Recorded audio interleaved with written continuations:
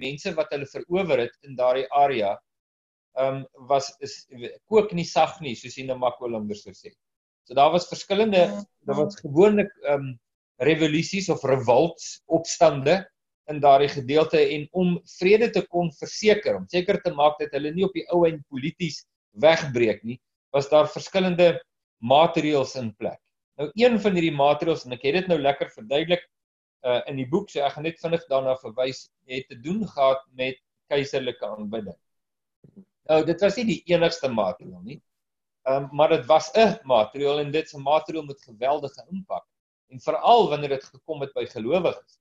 So gelowiges kon die beste burgers gewees het in daardie streek, of in daardie land, hulle kon wetsgehoorsaam gewees het in alles, maar net omdat hulle nie bereid was om die keiser te aanbid nie, het dit 'n bepaalde druk op hulle geplaas, wat jy moes nou kan dink. Ons beleef dieselfde nou in hierdie identiteit politiek, en jy weet, liberalisme en so, wat die wêreld met 'n storm gevat het. As jy nie saampraat met die drukgroep nie, dan sal hulle jou name and shame. Nou, dit het presies gebeur in hulle tyd, maar dit was nie net blote naming and shaming nie, dit was die ontneming van hulle regte, soos hulle reg om te werk, hulle reg om inkomste te verdien, en alles wat daarmee saamgaan. En dit het ook gereeld oorgespoel na geweld toe, dit het gereeld oorgespoel na onwettige arrestasies. Vat byvoorbeeld Johannes. Johannes is gearresteer, vanweë die aard van sy arrestasie. Is hy nie verhoor nie, hy is direk gearresteer en gestuur na Patmos toe, sonder 'n verhoor. So, want hy was geëtiketeer as 'n politieke gevangene. En dit was die Romeinse Alcatraz, was Patmos. So, weet, hierdie ouens het ontsettende ontbering en ontwrigting belewe, wat moord ook ingesluit het van tyd tot tyd, en van daardie moord was aan die hand van die samelewing self, maar van dit was ook aan die hand van die staat, soos wat ons nou baie bekend kry, jy weet, die Christene wat vir die leeu's gevoer word, ensovoort, ensovoort. En dit het vir baie lank aangegaan. Nou, jy kan akademies daaroor praat, en jy weet, en allerlei feite nou uitlig, maar as jy in daai gemors sit, dan raak dit jou baie diep emosioneel ook.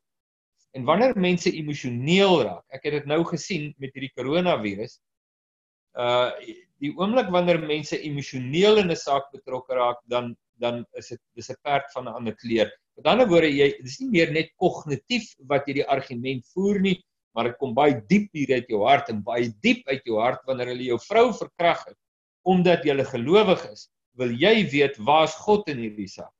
Hoekom het hy niks gedoen toe hulle jou kinders aangerand het of vermoor het, of toe hulle jou huisraad gevat het, of jou net onwettig gearresteer en vir maande in die tronk gelos, en jy weet nie, waar is jou seun nie, want hy's ergens in die tronk en niemand kan vir jou sê waar nie. Dan wil jy weet, waar is God? Nou is daar nie 'n band wat speel nie, daar's nie 'n lekker gevoel nie, daar's net die realiteit van hierdie duisternis. Hoekom doen God niks nie? Hoekom is boosheid net so, jy weet, los oor die aarde?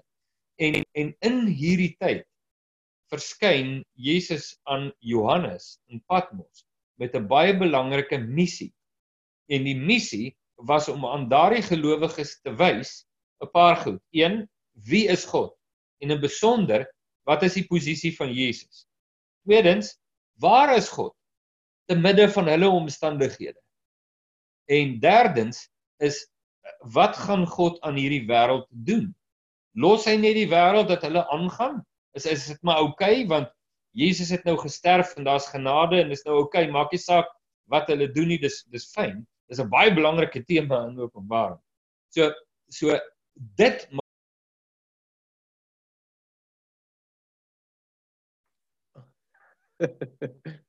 Jy het jouself gemute, dan sê. Gielie, kan jy my hoor? Ja, hoor ek jou nou? Hou net so 'n oombliekie aan. Willem? Ja, maar ek wil net vir my kinders sê, hulle moet my vrou bel. Sy's 'n verpleegster in sy werk. Ag, wil julle nie net gou vir mamma bel nie? Sy het my nou gebel. Hoor net gou wat is belang. Ek wil net voor ek aangaan, Gielie, net vir julle wys. Doen nou maar dit. Doen dit nou maar. Ja, Nee, moenie. dit is my uitsig. Ai. Ja, ek weet. Amazing, hè? wow. Wow. Ja, baie mense het regtig swaar. Ek dink dis waar die Here mense roep om bediening te doen. Ja. Ja. Ja. Ja, so ek Gielie, wat wil ek vir jou sê? So hierdie mense, regte mense net soos ons, regte mense, regte emosies. Ja. En Jesus openbaar aan hulle so 'n kragtige boodskap. En dit is die rede hoekom dit aktueel bly reg deur die eeue, maak nie saak of jy in die 1800s, middeleeue, jy weet, die jaar 2000 leef nie, want dit is die openbaring van die posisie, wel, van die persoon, karakter, bediening en posisie van Jesus. En dis 'n aktuele boodskap. Ja. En kom ek sê net laastens vir jou, daar is niks wat die mens se siel so oplig, ongeag sy omstandighede, soos die openbaring van wie Jesus is.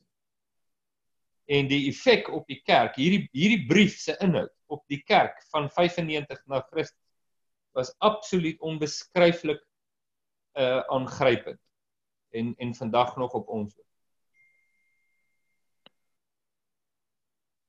Okay, ek het dit geraap 'n nota gemaak. So, ja, so daai boodskap was spesifiek oor, wel, ek het al deur die Openbaring 2 en 3 gepreek wat die briewe aan die 7 kerke is, maar die res het ek nou eintlik nog nie kans voor gesien nie.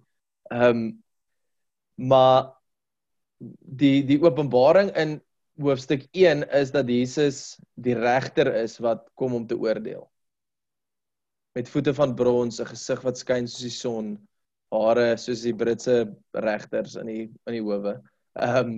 En hy kom om te oordeel. Dis basies die myn boodskap as ek dit reg verstaan. Ja, jy Oor kan die dit so, posisie. ja, jy kan dit so opsom, dis 'n baie kragtige en 'n belangrike opsomming. Daar's meer aan openbaring as net daardie openbaring, maar dit is belangrik want Gillian, hier's 'n dingetjie wat jy dalk moet neerskryf vir verwysing vorentoe. En dit is dat God dikwels sy genade op aarde bring deur oordeel. So. Nou dis 'n baie belangrike dingetjie wat skryf hom neer. Ons kan dit later miskien net 'n bietjie meer oor praat. Nee, praat sommer nou as jy nie omgee nie. Nou, goed, as jy dink een van die belangrike dinge wat uitkom binne die eerste 7 hoofstukke van Openbaring is dat God sy genade oor die gelowiges uitstort deur die wêreld te oordeel. Nou, dis 'n geweldige ding. So die gelowiges word vervolg omdat hulle Jesus aanbid. En dis flagrant, die vergrype wat plaasvind. En dan staan die gelowiges om die troon van God en vra. Dis nou die vermoorde gelowiges.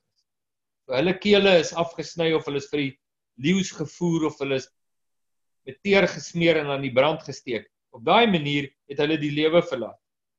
So hulle staan voor God voor die troon en dan vra hulle in hoofstuk 6, hoe lank nog, Here, voordat U ons bloed wreek op die bewoners van die aarde? Jy sal min preke daaroor hoor. En dan antwoord God hulle en sê binnekort gaan ek dit doen. So dat dit wat die wêreld aan die kerk doen, gaan nie net ongesiens verby nie. God se genade op die kerk, onder andere behels God se wraak op die wêreld. Sien, jy kan nie loskom van die gedagte nie. Ja. Want, en hier's die belangrike rede, want in hoofstuk 4 in Openbaring is die heel eerste ding wat ons van God leer, die heel eerste ding, is dat hy heilig is. Daar word 3 dinge van God gesê in hoofstuk 4, in simboliese vorm. Die eerste ding is dat hy heilig is, en snaaks genoeg is dit altyd die eerste openbaring van God in die Bybel. So jy kan gaan van Genesis regdeur tot by Openbaring, en die eerste openbaring van God altyd is nie liefde nie, maar is dat hy heilig is. En dis 'n belangrike ding en ek gaan vir jou sê hoekom. So maak ook 'n nota daarvan want dit jy weet hier sal nou 'n paar goedjies wees waarvan jy moet notas maak, hoor. Die belangrike rede hoekom die openbaring van heiligheid groter is as die openbaring van liefde. Ek gebruik nou die woord groter. Sien, maar jy kan nou 'n ander woord nou ook daarin sit. Maar punt is, die openbaring van God se heiligheid is altyd eerste voor die openbaring van sy genade of sy liefde. Die rede daarvoor is dat ek en jy, wat mense is, as ons nie verstaan eerstens dat God heilig is nie, kan ons nie die liefde van God verstaan nie. Die rede is dat ons verstaan liefde volgens ons verwysingsraamwerk, volgens ons uitkyk op die wêreld en volgens ons paradigmas. Ons verstaan nie liefde vanuit God se hoek nie. So as jy die woord sê God is liefde wat die skrif baie duidelik oor is, dan sonder dat jy weet, lees jy jou eie tyd op wat dit beteken dat God liefde is. So vir baie mense is dit dan die regverdiging om te sê, omdat God liefde is, soos wat hulle verstaan, daarom sal hy niemand in die hel gooi nie, want 'n God van liefde gooi nie mense in die hel nie. Nou die rede hoekom hulle dit sê is omdat hulle liefde uit 'n humanistiese hoek verstaan, uit 'n menslike hoek uit, volgens hulle beleweniswêreld en nie verstaan dat God eerstens heilig is. Die tweede openbaring van God, snaaks genoeg, is die een wat volg op sy openbaring van heiligheid. En dit is dat hy alles oordeel wat onrein en onheilig is. Die tweede openbaring. Die derde openbaring van God wat genoem word in die Bybel, is sy onbeskryflike genade. Nou, dis interessant dat dit in daardie volgorde genoem word en nie andersom nie. Want die enigste manier hoe ek en jy genade en liefde kan verstaan, per God se definisie, is dat ons moet verstaan eerstens dat hy heilig is en dat geen onheiligheid of geen onreinheid is voor God regverdigbaar. Ek het nou daai volgorde gemis, Rickert, hy het my uitgeskop. Dis heiligheid en dan het jy genade en liefde. Ja, heiligheid, eerstens, God is heilig. So die engele roep altyd heilig, heilig, heilig is die Here God, reg? Eerste een. Ja. Die tweede openbaring wat uit daai enetjie vloei, is dat hy alles oordeel wat onrein en onheilig is. Dis 'n uitstaande kenmerk van God, is dat geen onheiligheid en geen onreinheid is voor hom regverdigbaar. Nou jy sien dit, ek gaan nou aan na die derde een toe. Kom ek noem eers die derde een, want dan sê ek wat ek nou wou sê. Die derde een is God se onbeskryflike genade. Vir my om genade reg te verstaan, moet ek eers heiligheid verstaan en verstaan dat God geen onheiligheid duld nie. Nou Paulus skryf daarvan en ek gee jou 'n verwysing. Hy sê Titus 2 vers 10 en 11 en 12 sê Paulus dat die genade van God leer ons om heilig te lewe. Dis 'n baie belangrike uitspraak van Paulus om dinge in perspektief te verstaan. So kom nou terug na die gelowiges wat vir God vra oor wraak. Die gelowiges verstaan dat daar kan nie sprake van genade of liefde of lewe wees waar daar onreinheid, boosheid, duisternis, onheiligheid is.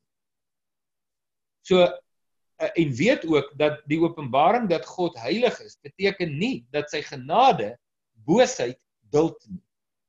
Hy duld geen onreinheid. En hulle verstaan ook dat daar net een persoon is wat mag wraak neem. Dis nie hulle nie. So die mense teen hulle oortree, maar hulle mag nie wraak neem nie. Hoekom nie? Want dit behoort aan die heilige God, alleen. So Paulus sal skryf in Romeine 12, moenie julle wreek nie, geliefdes, want aan hom kom die wraak toe. So hulle vra vir God oor die wraak. Jy sien nou, daar's 'n sterk tendens in kerke deesdae om te sê dat daar nie meer 'n ding is soos oordeel, dat daar nie meer 'n ding is soos God wat wraak neem.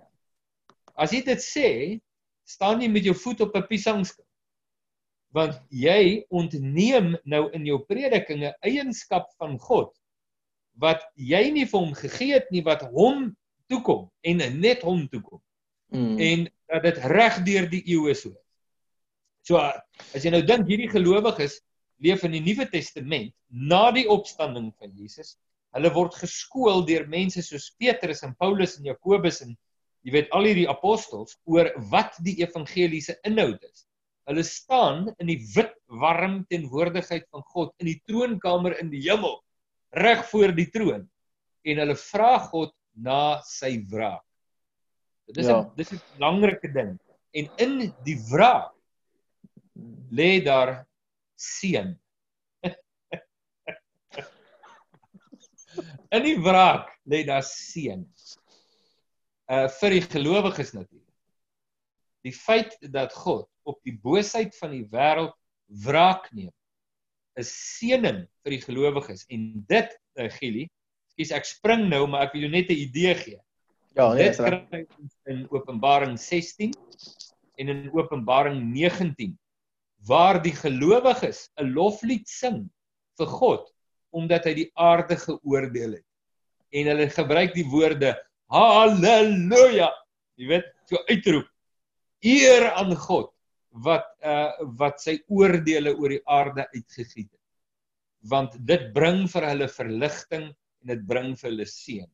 Nou, as jy dit mis, jy kan nie Openbaring lees en dit mis, want dit is so 'n integrale tema in Openbaring. Maar as jy die boodskap wat ek nou gesê het, mis, gaan jy in jou evangelieprediking uitkom op 'n plek waar Jesus en die apostels nooit uitgekom in hulle prediking. En dis wat ons wil vermy. Okay, maar ek dink jy het nou van ons teologie bietjie de mekaar gekrap, wat goed is. So net vir my luisteraars en my eie onthulwe. So ons sê, as ons nou net op hierdie moet ingaan, net 'n bietjie, God oordeel, God se genade is vir die gelowiges daar deur die wêreld te oordeel. Nou vir ons, ek het nie eintlik nou 'n vreeslike begeerte dat hy die wêreld moet oordeel nie. So ek vir 'n hedendaagse Christen wat nie vervolg word, is dit nie so 'n comforting thought nie. Inteendeel is dit eintlik al 'n genade gedagte. Die oordeel van gelowiges sê ons, en hier is nou waar, so hoe lyk God se oordeel vir gelowiges as die snoeisker? Van dissipline en heiligmaking en of hoe lyk daai oordeel, byvoorbeeld, hoe lyk daai oordeel, en dit is seker in elke geval half anders, maar hoe lyk die oordeel vir die wêreld? En dan, hoe lyk dit vir die gelowige? Ja, kom ek sê, hoe lyk dit vir die gelowige eerste, want dis tussen die twee verduidelikings seker die kortste. En die eerste twee hoofstukke van Openbaring gaan oor die oordeel van God te midde of in die midde van die gelowiges. In hoofstuk 1 openbaar Jesus homself as die regverdige regter van God, die primarius van God. En in hoofstuk 2 en 3 staan daar die regter in die teenwoordigheid van die gelowiges en lewer baie belangrike uitsprake as die regter. Dis 'n belangrike ding om te sê. Ja. Want as jy gaan hoor wat Jesus vir die gelowiges sê, dan skud hy enige iemand se teologie. Kom ek gee jou 'n voorbeeld. Jesus sal vir die gelowiges sê, bekeer julle, anders sal ek op julle afkom. 1. Of hy sal sê, bekeer julle, anders sal ek die lampstaander uit julle midde uit verwyder. Ja. Jy weet so, nou al wat ek nou doen, is ek herhaal met die teks wat daar staan. En die julle waarvan Jesus praat, was nie die wêreld daar nie. Dit was die gelowiges. Dit was die gemeentes.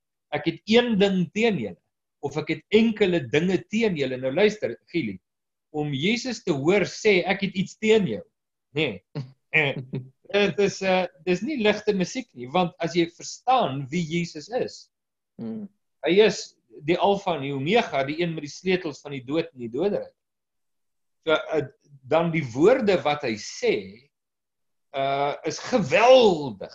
Soveel so, dat baie min moderne predikers is bereid om daaroor te preek, behalwe nou die 2 of 3 gunsteling gemeentes wat ons altyd uitlig.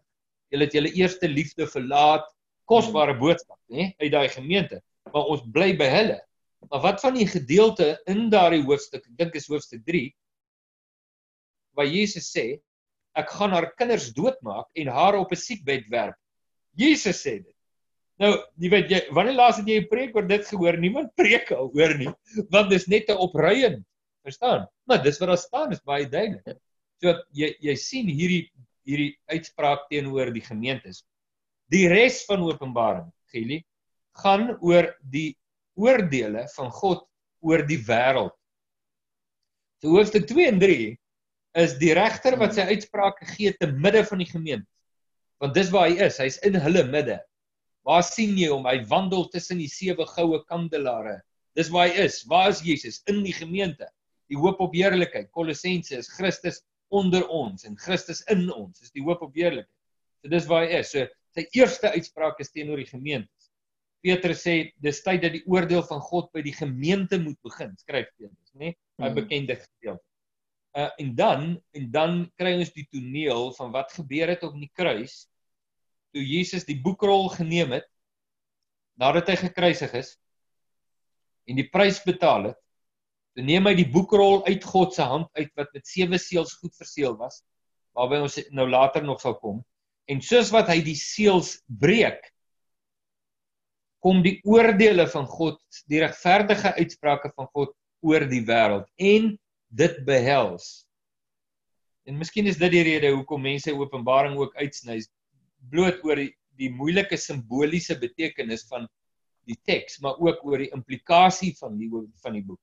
Dit krap hom ou so om, is onder andere behels dit God se oordeele oor die aarde, is dat hy hulle lewensonderhoud aantas.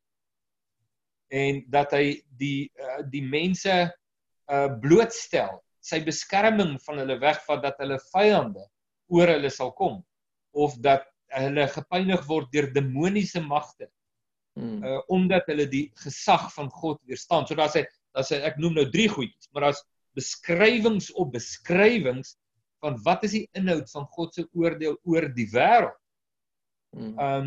En jy weet, dis 'n ontsettende belangrike ding, en dan is dit moeilik ook om te verklaar, dat in 2 hoofstukke word daar spesiale aandag gegee aan die lof en aanbidding wat die gelowiges aan God bring, omdat hy die aarde oordeel. En 'n laaste ding wat ek vir jou wil sê, sorry ou broer, maar ek barrage jou nou.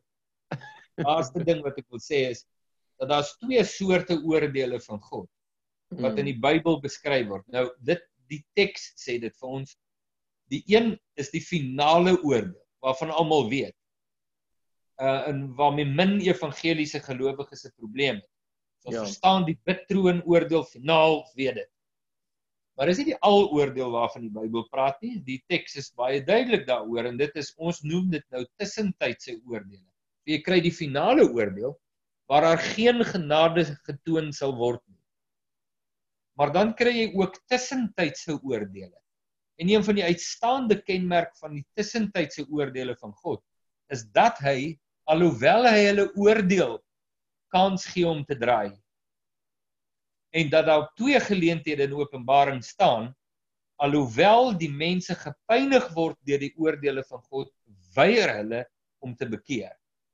Jy sien die hart van die mens, maar jy sien ook die hart van God in hierdie oordeel. So die tussentydse oordeele en die finale oordeel. En daai net laastens, daai tussentydse oordeel, hoe lyk dit? Is dit dieselfde as die oordeel oor die wêreld, vat die beskerming weg, dalk demoniese vir die gelowiges? Is dit maar dieselfde? Oor die gelowiges? Ja, kyk, die een van die mees sidderende uitsprake wat Jesus gemaak het in daai eerste 2 hoofstukke teenoor die gemeente, was waarskynlik die een wat sê, bekeer julle, anders neem ek die lampstaander uit julle midde weg. Nou, van al die goed wat Jesus daar noem, is daai ene vir my eintlik die sidderendste.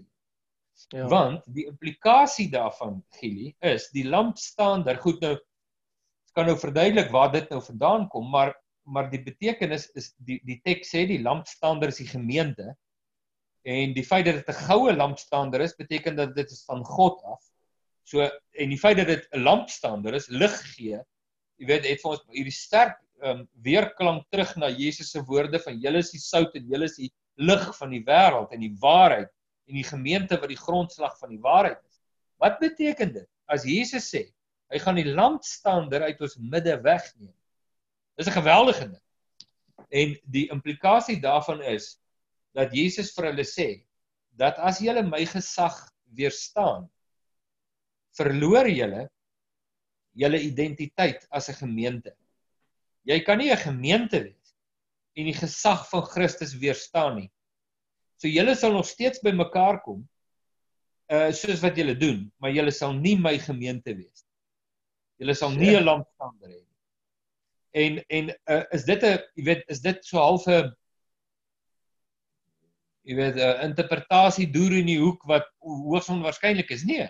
Ken ons gemeentes wat as gemeentes by mekaar kom, maar nie die gemeente van God is nie? Ja. Ken ons mense wat by mekaar kom as 'n gemeente met 'n liturgie en Bybel lees en bid en sing, maar Jesus is nie in hulle midde nie? Ja. Ja. Ons ken dit. Nie net nou nie, reg deur die eeue is dit waar. En dit onderstreep 'n ander belangrike ding, en dit is dat 'n gemeente is nie 'n gemeente omdat hulle 'n konstitusie het en omdat hulle uit die Bybel lees en bid en 'n praise and worship band het. 'n Gemeente is 'n gemeente omdat hy in Christus bebind is en onder Christus se gesag staan. As hy dit weerstaan, is hy nie deel van die liggaam. So as jy daar 'n bietjie sal ingaan en kyk na wat is die res van die goed wat Jesus sê, dan is dit duidelik dat die oordeel oor die kerk is nie net 'n slap on the wrist nie. Die kerk kan dit nie bekostig om die gesag van Jesus te weerstaan nie. En nog steeds aanspraak te maak daarop dat hy kerk is nie. Daar bestaan nie so 'n ding. Maar dit is ook interessant vir my, ek gaan nou by Christus se vraag kom, dat God, so as God na ons kyk, ek weet hier is nou die 7 gemeentes, kyk hy op 'n korporatiewe manier na ons en handel hy in 'n korporatiewe manier met ons of individueel? Beide. Jy moet sê beide. As jy nou net een ding uitlig daar, dan gaan jy skeef trek, want die Bybel lig beide daarvan baie sterk. Is dat elke persoon staan persoonlik vir sy lewe voor God verantwoordelik. So dis 'n baie belangrike eienskap van die hele evangelie predik, is die persoonlike verantwoordelikheid voor God. Maar daar is ook 'n korporatiewe faktor. En dit is waar jy byvoorbeeld sien dat Jesus die gemeente aanspreeklik hou, omdat hulle toelaat dat mense in hulle midde leer wat Jesus weerstaan. En Jesus hou die gemeente verantwoordelik. Sien, so daar's jou korporatiewe verantwoordelikheid. So dis beide. Ek is persoonlik verantwoordelik, maar as 'n gemeente is ons ook as 'n liggaam voor hom verantwoordelik vir wat gebeur in ons midde. Ja. So Petrie vra hier, kan daar steeds oordeel oor die kerk wees al het Jesus aan die kruis gesterf, en dis nou wat ons sê die tussentydse oordeel. Die finale oordeel weet ons van, maar die tussentydse oordeel is ook oor gelowiges. Ja, kyk, Gili, daaroor is die skrif baie duidelik. Is dit Petrie wat die vraag vra, nê? Petrie. Okay, ek sê gaan kyk 'n bietjie na die skrifgedeeltes, soos byvoorbeeld Petrus wat sê dat die oordeel van God kom oor die wêreld, maar dit begin by die huis van God. Omdat die oordeele, Gili, kom ons sê net dit, die oordeel van God is die regverdige uitsprake van God ten opsigte van alles wat onrein en onheilig is. Ja. Sien, dis belangrik. So as jy sê daar is nie meer oordeel nie, dan sê jy dat die heilige God het niks meer te sê oor onreinheid. Met ander woorde, hy's nie meer ontsteld deur ek gebruik nou ontsteld, dis nou nie die regte woord nie, maar you catch my drift. Hy's nie meer gekant teen onreinheid en onheiligheid. So die teenwoordigheid van boosheid in die wêreld is nie meer vir God 'n ding nie. Want Jesus het gesterwe, so hy sien nou nie meer dit nie. Maar die skrif ondersteun daardie uitgangspunt hoegenaamd. Ja. En die enigste manier hoe jy by daai uitgangspunt kan uitkom is jy moet baie sterk isogese toepas om 'n skrif so te draai dat hy dit sal ondersteun. Ja, ek dink waarna Peter ook verwys is bekende genade, as ek nou genade teologie moet noem, maar is dat die finale oordeel of die oordeel vir die gelowige was aan die kruis. En dat dit basies nou, jy weet Romeine 8:1 wat sê daar's geen veroordeling vir ons wat in Christus Jesus is. Ja, kyk, kom ons hak dit by, want dankie vir daai kommentaar. Jy moet nou so maak. Jy lees nou hoofstuk 2 en 3 en jy hoor wat Jesus vir die gemeente sê. En jy hoor wat Paulus skryf in Romeine 8 vers 1. Nou mag jy nie die een gebruik, die een skrif, om die ander skrif te kanselleer nie. Sien, want dit is net baie swak Bybelinterpretasie. Al twee skrifte praat van waarheid. So jy moet die een gebruik om die ander een te verduidelik. En jy kan nie sê omdat Paulus in een vers in Romeine 8 gesê het, daar's geen veroordeling van die wat in Jesus is nie. Daarom het Jesus nonsens gepraat hoe hy met die gelowiges gepraat het in hoofstuk 2 en 3. Jy kan nie dit sê nie, verstaan? So jy moet dis nie die een of die ander een nie, dis beide en snaaks genoeg pas hulle 100% by mekaar aan. So ja, as iemand in Christus is daar nie veroordeling nie. Halleluja. Maar wat van as jy nie is nie? Ja. Wat van as jy die gesag van Christus weerstaan? Sien jy die implikasie? So Jesus sê vir die gemeente, ek het een ding teen julle. Julle weerstaan my. En as julle in hierdie ding aangaan, dan sal die oordeel van God oor julle kom. Want dit is slegs in onderdanigheid aan Christus, dat daar nie oordeel is. Maar om hom te weerstaan, jy kan nie sê dat daar nou nie meer so ding is as oordeel nie, want dis nie wie God is nie. So jy moet beide verstaan. Nou die geregtigheidsleer ouens, of die hypergrace movement, is bekend daarvoor, dat hulle chirurgies lees in die Bybel. So hulle sny sekere versies uit, en bou hulle hele teologie daarop, en trek strepe deur die res. Jy kan nie dit doen nie. Ons doen nie dit nie. Dis nie hoe ons voor God staan nie.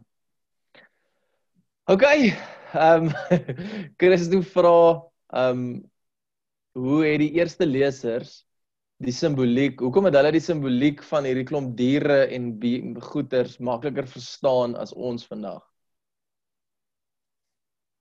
Ek dink, mense sou seker twee dinge daar kon sê, daar's waarskynlik meer wat jy kon sê. Die een was, omdat van die simboliek was aktueel in hulle leeftyd, was bekende simboliek in hulle leeftyd.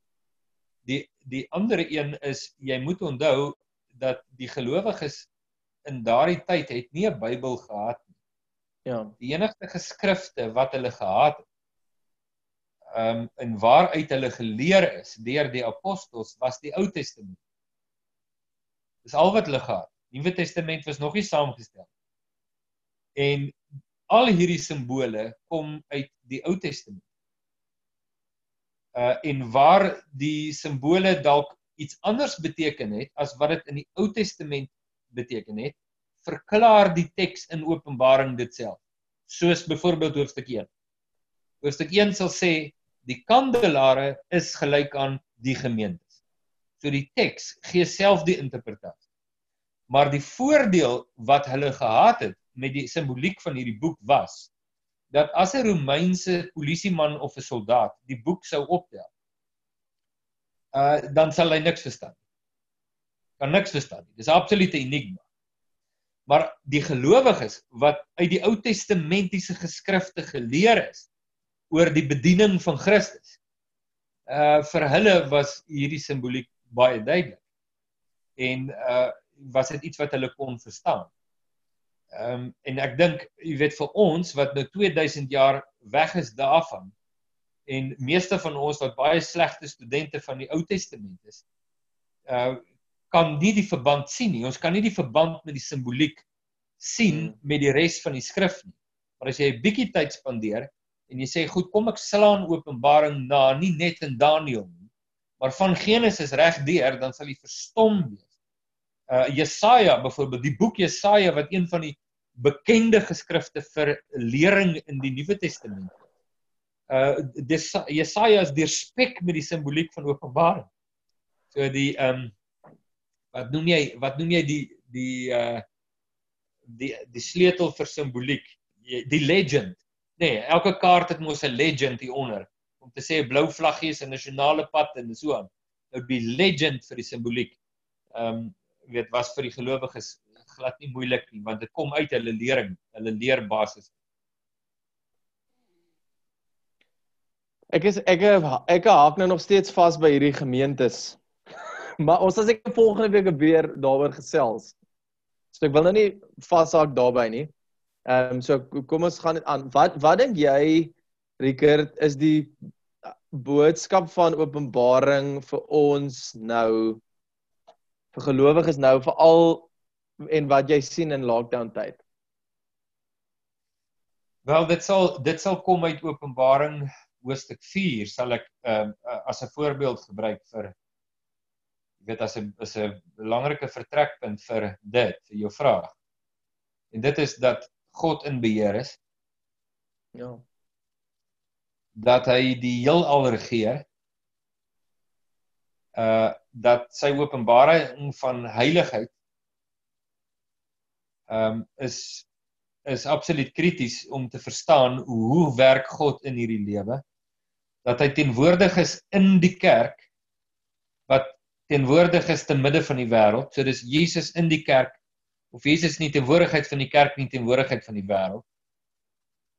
Dat God nie net boosheid en onderduimsheid en onreinheid, weet, onverpoost laat voortgaan nie.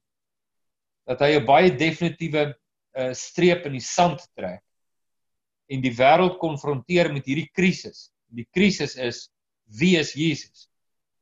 Want as hy is wie hy gesê het hy is die wêreld in moeilikheid. As Jesus nie is wie hy gesê het hy is nie, is daar niks om verder oor te praat. Maar as Jesus werklik die Here is, hoe staan die wêreld teenoor hom in hulle weerstand en rebellie teen?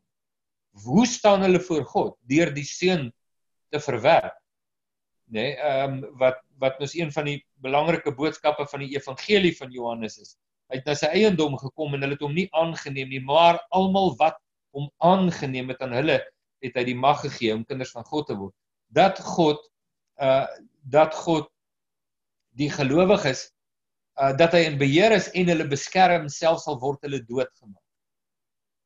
En dat hulle erfgename van die lewe is, selfs al word hulle vir die leeu's gevoed. Dat God anders kyk na lewe en anders kyk na dood, en nie bedreig is deur dit wat op aarde gebeur nie. Ek en jy word bedreig wat op aarde gebeur, maar nie God nie. Dat God verloor nie 'n sekonde rus of vrede as gevolg van die Illuminati of die New World Order of Domitianus op die troon of die Colosseum of jy weet wat ook al gebeur nie. En dat die openbaring, en ek dink hier's die ander ding wat my hele lewe jy weet verander het, is dat die openbaring van wie Jesus is en wat sy posisie en sy bediening en jy weet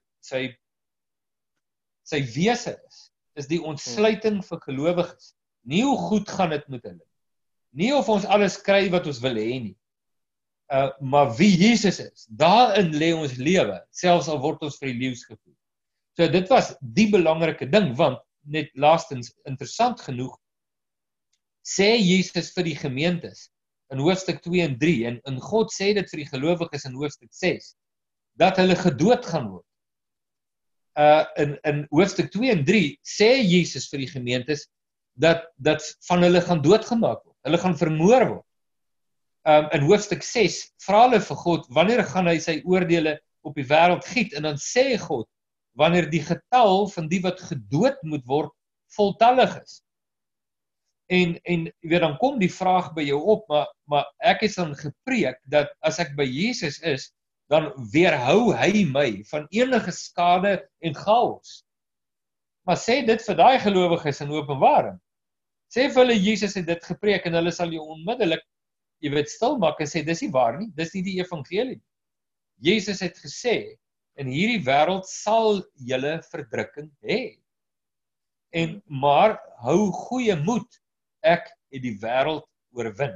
En dis 'n baie sterk, jy weet, boodskap vir Openbaring. So aan die een kant is die boodskap skuddend, maar dit is bedoel om te wees. En aan die ander kant is daar baie diep vertroosting te midde van die skudding. Sien, dis die ding, dat ontstellende woorde van God, maar vir die gelowiges lê daar op 'n snaakse manier vertroosting in die ontstellende woorde van God. En dis wat die kerk moet ontdek. Rickert Alleen vra hierso, is straf deel van die oordeel? Want dis wat ons net ook so 'n bietjie gesê het, mense glo God straf glad nie meer vanaf die Nuwe Testament nie.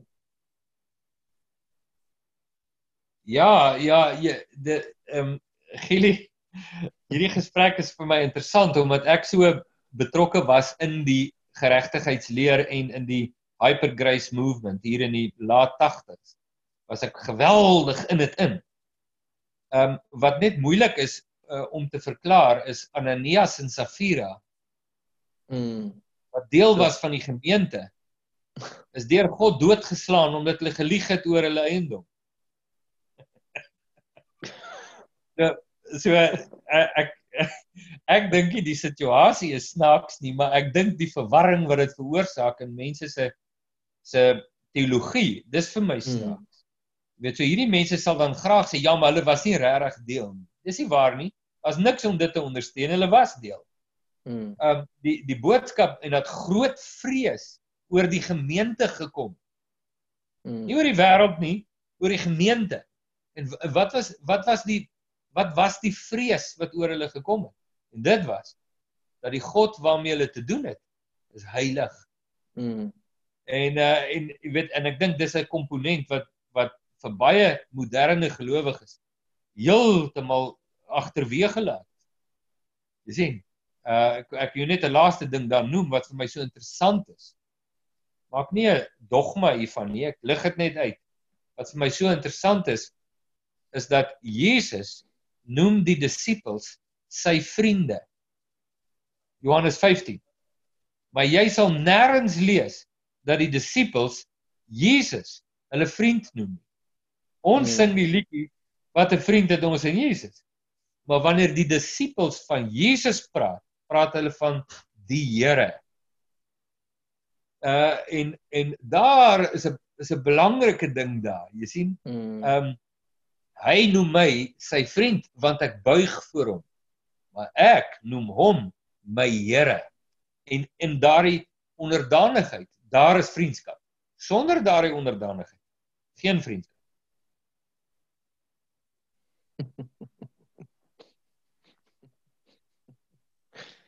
Ja, hier is goed.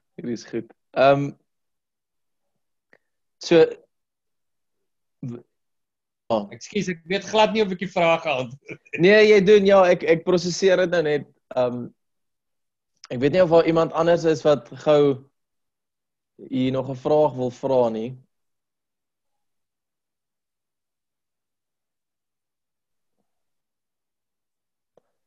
So, as ek net kan opsom. Kan ek net sê, Gielie, jy sien die probleem kom, ek praat nou van ons moderne situasie. Ja. Die probleem kom waar verlossing of saligheid as 'n produk gesien word en nie as 'n persoon nie. Wanneer die Bybel van verlossing praat, dan praat hy van 'n persoon. Verlossing is slegs beskikbaar vir iemand in die persoon van Jesus. So as Petrus sê 1 Petrus 2, kom na hom toe, hy praat met gelowiges, is klaar wedergebore, en sê vir hulle, kom na Jesus toe. Hou aan na Jesus toe kom.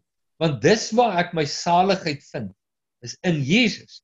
En nou wat die mense gedoen het, is hulle het dit laat blyk, dat saligheid is 'n produk, wat Jesus vervaardig het aan die kruis.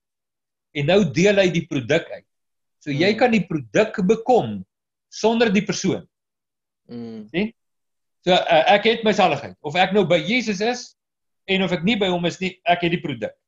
Of ek nou onderdanig is aan Jesus, maak glad die saak nie, ek's gered, het my datum, 20 April 1987, that's it, ek's gewax. Dis nie wat die Bybel sê nie.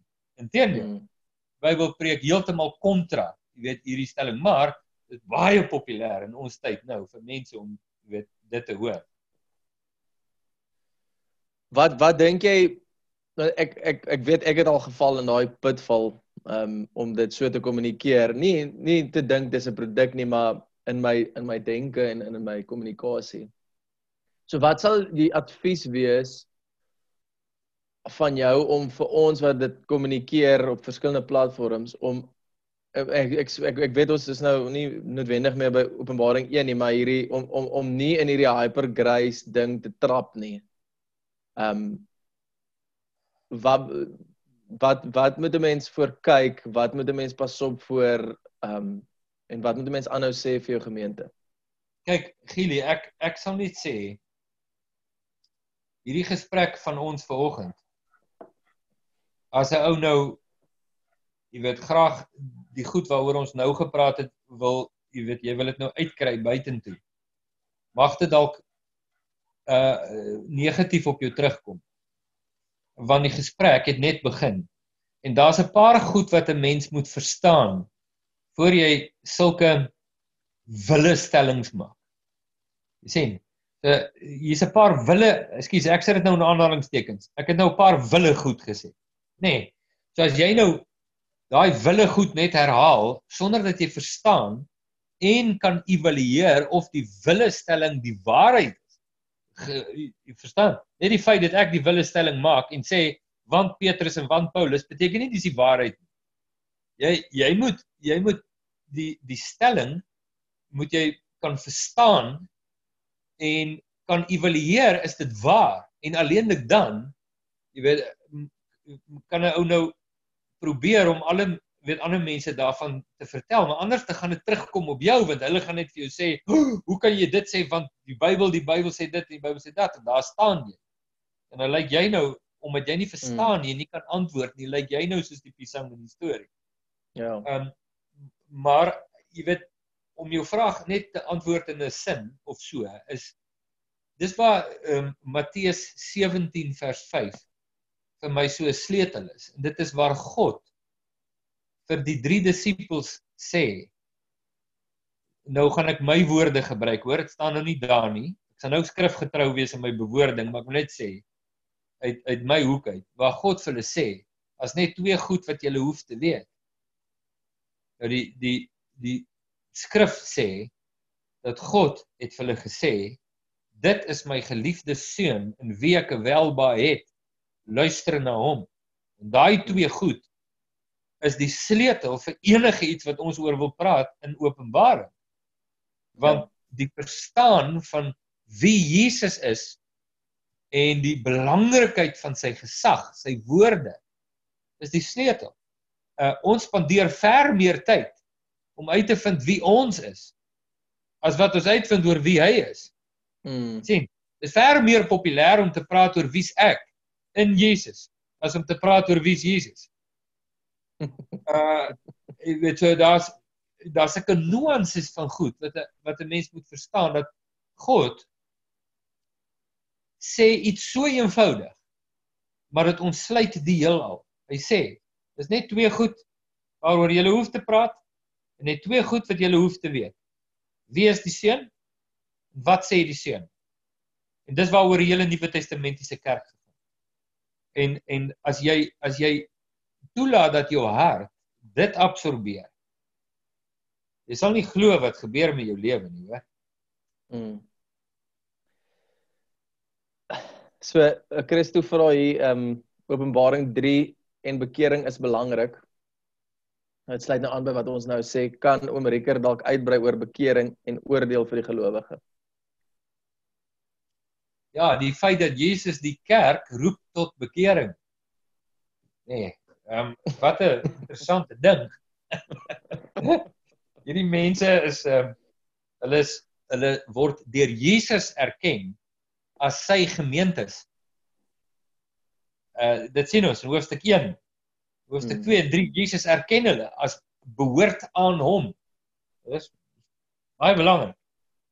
En dat hy met hierdie mense sê hulle moet bekeer omdat hulle self in rigtings bevind waar hulle van Jesus af weggaan en nie nader na hom toe gaan. En Jesus roep hulle om te draai en te sê om by my te wees is waaroor alles gaan. Nie of julle in die gawes opereer en of julle dit en of en is nie 'n argument teen of vir gawes. Niks daarvan nie. Die Bybel is baie duidelik oor gawes. Maar dis nie die gemeente se doel nie. Die gemeente se doel is om by Jesus te wees. Want dis waar lewe lê. So om sy vraag te beantwoord is dit. As 'n gemeente, die wat aan hom behoort, van hom af begin wegtrek, trek hulle ook van die lewe af weg. So as Jesus uitsprake maak van nie net van as jy wegtrek van die lewe gaan jy in die dood in, maar ook die uitspraak dat as jy van hom wegtrek, gaan hy reageer. Want dis sy karakter, hy's heilig. So niks wat onrein en onheilig is vir hom okay nie. Is dit nie net 'n boodskap vir die wêreld nie, dis 'n baie belangrike boodskap vir die kerk. En die kerk moet verstaan, jy weet dat ons staan voor die middelpunt van die heelal. In hom vind ons lig en lewe, maar om hom te weerstaan, kry ons nie lig nie, nie lewe nie, en nie genade nie. Daar's net genade by hom. So die boodskap wat ons het is so eenvoudig. Die boodskap is, gaan na Jesus toe, bly by Jesus, hou aan na hom toe gaan. Dis die kern van ons boodskap. Die oomblik wanneer ons dit verloor, jy weet, en ons dink dat die evangelie gaan nou oor ons, dan val ons in dieselfde struik as daardie 7 gemeentes in hoofstuk 2 en 3, en sal ons dieselfde woorde van Jesus hoor as wat hulle gehoor. Ek het sien jy het so 'n vinnige ding oor vals bekerings gesê by die woordskool. Net so 'n paar sinne oor vals bekerings. So ek wil net hierdie sê net voor jy dit antwoord is, bekering is 'n proses, salvation in die Engelse woord. Bekering is 'n proses wat nooit ophou tot die dag dat ons doodgaan nie, maar wedergeboorte is 'n oomblik, want ons weet nie wanneer daai oomblik gebeur vir 'n individu nie, maar dit gebeur dat sy gees nuut word in 'n oomblik en dan begin die proses van heiligmaking en bekering tot die dag dat hy doodgaan. Ek is reg as ek dit sê. Ja, is goeie teologie. Bekering is 'n individuele aksie, maar is ook 'n proses. Jy sê heeltemal reg. Die Bybel is baie duidelik daaroor, jy weet, so wat het jy my gevra, Gili? Ja, so ek het net gevra oor vals bekerings. Ja. Ja, net so 'n bietjie daaroor. Want ons ongelukkig ook is net is ons is bietjie en ek is hoofskuldig daaraan. Jy weet ons is maar in die konteks iemand het 'n besluit geneem, sy hand opgesteek, uit vorentoe gekom. En dan is ons soos okay, hy's fine. Ja. Kyk, die agtergrond van valse bekerings kom eintlik uit die evangelies uit. Nee, het jou 4 evangelies, jy sal sien dat die mense het graag na Jesus toe gegaan. Ja. Maar hy het baie min van hulle geag as deel van hom. Ons weet dit, want dit staan in die Bybel. In Johannes 2, aan die einde van daardie hoofstuk, sê dit, Jesus het hulle nie vertrou nie, want hy het geweet wat's in hulle. Ja. So, die feit dat mense na Jesus toe gaan, beteken nie dat hulle deel is van hom. Nee, dis die opmerking. Want die mense gaan na Jesus toe, nie oor Jesus nie. Hulle gaan nie oor die openbaring van wie hy is nie. En omdat hy is, wie hy sê hy is, daarom buig hulle lewens voor hom nie. Want dis wat die disippels gedoen. Daarom was hulle disippels. Die res van die mense het na Jesus toe gegaan. Hulle gaan na Jesus toe, maar nie oor hom nie. Hulle gaan na hom toe oor hulle. Ja. Hulle het 'n dowe kind wat hulle wil genees het. En hy kan die dowe kind genees, of hy kan die siek dogter genees, of hy kan die water in wyn verander. Maar dis nie dat hulle wil buig voor hom. Dis nie dat hulle hom aanvaar dat hy is wie hy gesê het hy is. Al wat hulle weet is hy het hierdie party tricks wat hy trek. En dis vir hulle belangrik. So Jesus, hy's populêr. Hulle besing hom, jy weet, Jesus, Hosanna vir die seun van Dawid. 3 dae later skree hulle, kruisig hom, kruisig hom. Jy sien, jy kry dit vandag ook. So daar's 'n weergawe van die evangelie wat versprei word, wat mense na Jesus toe trek. Maar nie oor Jesus nie, oor hulle. So hulle word gesê, kom na Jesus toe en jou bankrotskap sal verdwyn. Ek gebruik nou 'n stupid voorbeeld, maar jy kry die idee. Kom na Jesus toe en jou huwelik gaan herstel. Dis glad nie die evangelie nie. Jy weet, so mense word dan gesê, jy het nou bekeer. Want ek het 'n uitnodiging gemaak, wie wil na Jesus toe kom? Maar duisende mense wil na Jesus toe kom. Wil water in wyn verander, maar hulle wil nie na Jesus toe kom. So nou steek jy jou hand op en jy doen 'n gebedjie, want daar's 'n resepie, en nou sê okay, nou sê bekeer. En daai ou gaan weg en sê ook, ja, blykbaar is ek nou bekeer. Dis nie bekeer nie. Hy het nie by Jesus uitgekom nie. Hy het nie sy knie voor Jesus gebuig, ongeag of sy huwelik herstel of nie. Hy het nie sy siel gebuig voor Jesus nie. Hy het nie verstaan dat hy totaal en al verlore is in die staat waarin hy is nie. Jy weet, Johannes 16, ek haal nou sommer vrylik aan uit Johannes 16. En ons sê hy is bekeer en ons sit sy naam op die soveel mense het tot bekering gekom. En dit is dis net een van die aaklige dinge in ons moderne tyd. En dit noem ons 'n valse bekering. Ja. So hoe sal jy hoe hanteer en fasiliteer jy so 'n proses? En ook die boodskap, as jy nou 'n gemeente moes lei. Wat sou dit wat ons vandag sê, hoe kommunikeer 'n mens dit aanhoudend en hoe fasiliteer 'n mens 'n oomblik van kom na Jesus toe? Hoe sou jy dit doen? Ja, goeie vraag, Gielie. Kyk, die een ding is jy moet seker maak dat die evangelie wat jy verkondig is die evangelie van Jesus Christus. Ja. Nou, jy weet jy kan Rickert se evangelie verkondig of die geregtigheidsleer evangelie of die grace evangelie. Maar ek stel nie in een van daai belang nie in een van hulle. Maak nie saak wat is die voorvoegsel daar nie. Ek soek Jesus se evangelie. En wat vir my so interessant is dat in die boek Handelinge, en jy kan my gaan opcheck daaroor, dis 'n lekker een vir jou om te doen as 'n toets. In die boek Handelinge praat die apostels nie een keer van die liefde van God nie. Nie een keer.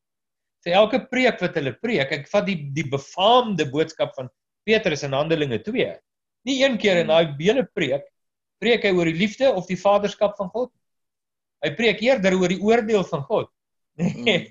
Handelinge 2 en die resultaat was ingrypend. So gesalf deur die Heilige Gees, vra die mense vir hom, diep geroer staan daar. Hulle was diep geroer in hulle harte en vra, wat moet ons doen om gered te word? In die boodskap het baie duidelik oorgekom dat hulle is verantwoordelik. En Petrus sê toe nie vir hulle, julle hoef niks te doen nie, dis klaar gedoen nie. Hy sê vir hulle, bekeer julle. En toe noem hy ander onuitspreeklike goed oor die dood. maar weet, daar was jou kern. Jou kern was, so hoe fasiliteer jy dit? Ek dink in 'n gemeente is dit baie belangrik dat die gemeente sal hoor, wat is die evangelie van Jesus?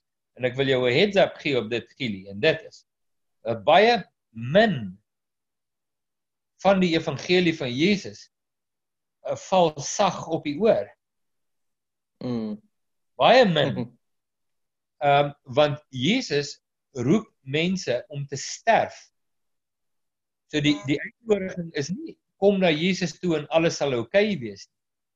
Die uitroep, die oproep is eerder, kom na Jesus toe en, jy weet, jy mag hom dalk nog ontmoet vanaand.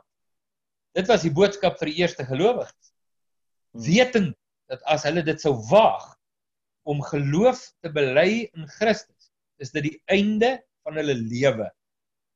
Hulle sal hulle werk verloor, verstaan? Dan kyk jy heeltemal anders na die evangelie. En ek het dit net 'n laaste ding vir jou sê, ek doen dit baie hier by my, by die huis. Mense sal, ek het dit gedoen by 'n Mighty Men konferensie ook, waar daar 10,000 manne was. Toe het ek gedoen wat ek jou nou gaan vertel. Maar ek sal hier mense saam my kom sien, en sy huwelik val uit mekaar. Dan sê ek vir hulle reguit, ek sê, ek kan jou ongelukkig nie help nie. Ek is baie jong, maar ek kan jou nie help. Maar die enigste persoon wat jou kan help, en ek kan jou net verwys na hom, maar ek is nie hy nie. En dis Jesus. En Jesus sê, dat hy sal vir jou die lewe gee, op voorwaarde, dat hy die baas is. So, wat dit beteken, sê nou maar die man se naam is Piet. Ek sal dan sê, Piet, wat dit beteken, is Jesus stel nie belang, dat jy jou gebroke huwelik na hom bring. Jesus stel belang, dat jy jou lewe na hom bring. Want ons is oukei daarmee, om ons krisisse na Jesus toe te bring. Dis fantasties. Bring jou krisis, hy gaan dit fix, en dan gaan jy net weer aan. Dis glad in die evangelie.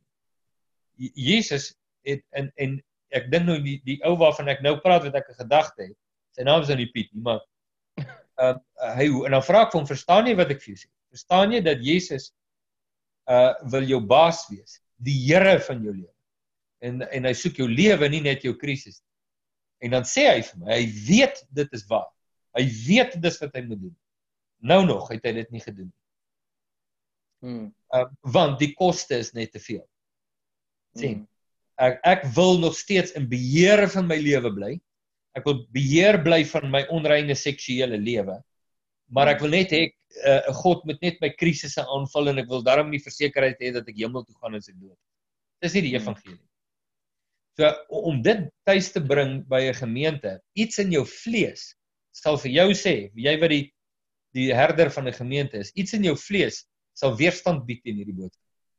Iets in jou vlees sal sê, o broer, as jy dit gaan preek, dan gaan jou kerk decline. Ja. Nou ek wil jou net vertel wat se absolute verregaande leuen is dit. Dit mag dalk in die begin so wees. Maar van wanneer af, waar die lewe van God openbaar word, bring dit nie, jy weet, 'n hele revolusie in mense se lewens. Dit is 'n geweldige ding om die lewe van God in Jesus aan hulle voor te lê. Selfs al hou hulle nie van wat hulle hoor nie. Dit bring 'n revolusie in hulle hart en hulle lewens, en dis waarna ons soek. Jy weet, so, dit bring die prediker in 'n krisis, geweldige krisis, want jy word gemeet, jou waarde as 'n bedienaar word gemeet aan hoeveel mense is in jou kerk. Ek weet nie wie daai maatstaf uitgedink nie, maar dit was verseker nie God. En so die oomblik wanneer ons die evangelie begin evalueer, en dit begin entertain, om die goed te sê wat God sê, dan bring dit 'n krisis in ons harte. Maar daai is 'n baie persoonlike ding wat jy moet deurwerk. En ek Rieke, ons moet dit deurwerk om te sê dat voor God alleen wil ek getrou bevind word. Jy weet, voor hom, ek wil getrou aan hom wees, selfs al hou niemand daarvan. En dit bring die revolusie na jou toe heel eerste. Ja. Hier is goed, Rickert, man, ek voel of ek sommer nou weer tot bekering wil kom. Maar, hoe doen ek dit? Hoorie, ek moet net vir jou sê, dit is, jy sê dit nou so, maar nou lees ek, Christo dalk, ek weet nie of Christo Grieks ken nie, maar as jy gaan lees in die Grieks in 1 Petrus 2, dan sê Petrus, kom na hom toe die steen wat deur die bouers verwerp word. En die Grieks wat Petrus gebruik beteken eintlik kom na hom toe en hou aan na hom toe kom. Gaan slaan dit 'n bietjie na, dis regtig revolusionêr. Maar dis die ding wat jou en my lewe as 'n disipel van Jesus eien, is dat ons hou aan, jy weet, bekering is ons leefwyse. Ons hou aan draai na Jesus toe, en elke liewe ou dingetjie draai ons na Jesus toe. Dis waar ons deurbraak lê.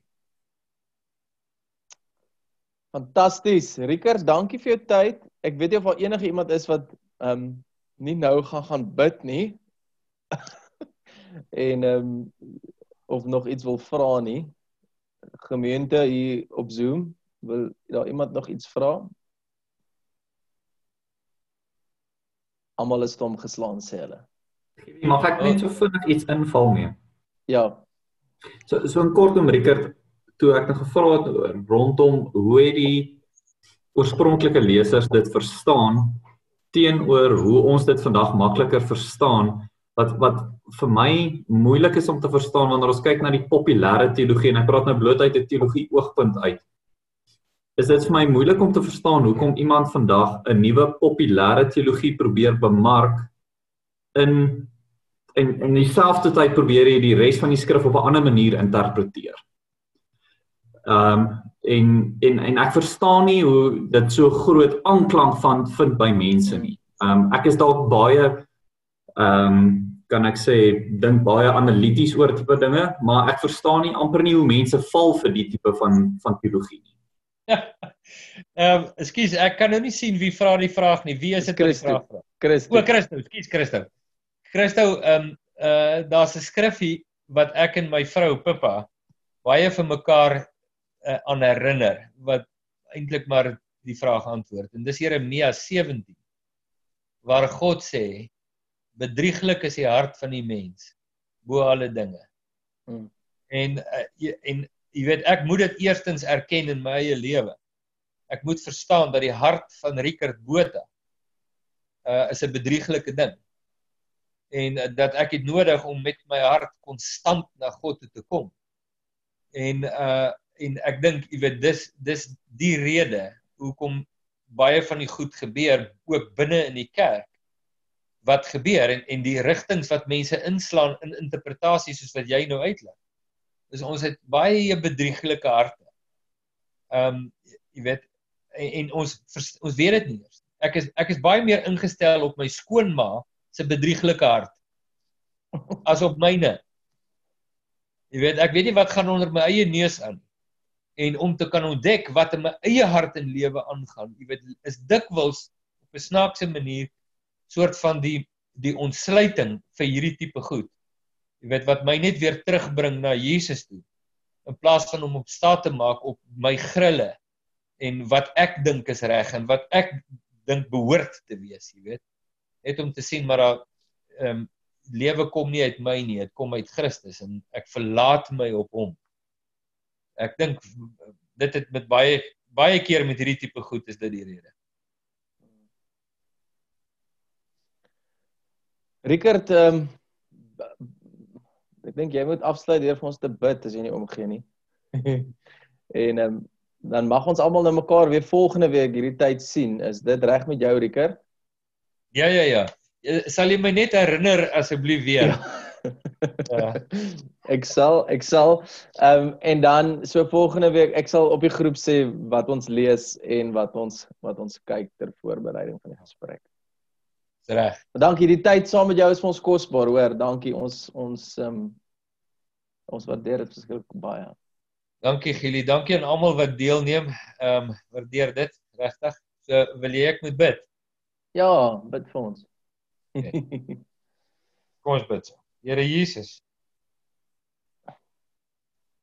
ons bely U as ons lig in ons lewe. Daar is niemand soos U nie. En ons behoefte is om U te kan sien en om in U te kan groei, om ons die oë van ons hart geopen te kry, dat U vir ons die brood sal breek, dat ons oë sal oopgaan soos met die Emmausgangers en ons U kan sien. Baie dankie vir die manier wat hierdie gelowiges in Johannes se tyd bedien het en Uself openbaar het. So kosbaar wat gebeur het met hulle. So kosbaar wat gebeur met die gelowiges reg deur die eeue wat U sien. Dis ons grootste behoefte nou. Ek bid vir Gielie en almal wat deel is van hierdie gesprek in die gemeente en die mense in Potchefstroom. Here Jesus, ons buig voor U. Mag U heerlikheid op ons skyn. Mag ons sien die middelpunt van die heelal. Hom wat op die troon sit en lewe tot in alle ewigheid. Bid dit in Jesus se naam. Dankie, Here. Amen. Amen. Amen. Dankie julle, dankie Rickert. Ons sien mekaar volgende week. Vrede. Dankie. Bye. Dankie julle, totsiens. Bye. Cheers, boys and girls. Bye almal. Bye. Ek moet nou uitvind, hoe kom jy uit hier? Hy gaan hom nou toemaak, dat sal jy kan uitkom. En jy, alright. Dit is reg, ons sal ek dit doen. Jy kan maar net sê. Jy kan maar toemaak, Chris, toe. Dankie julle.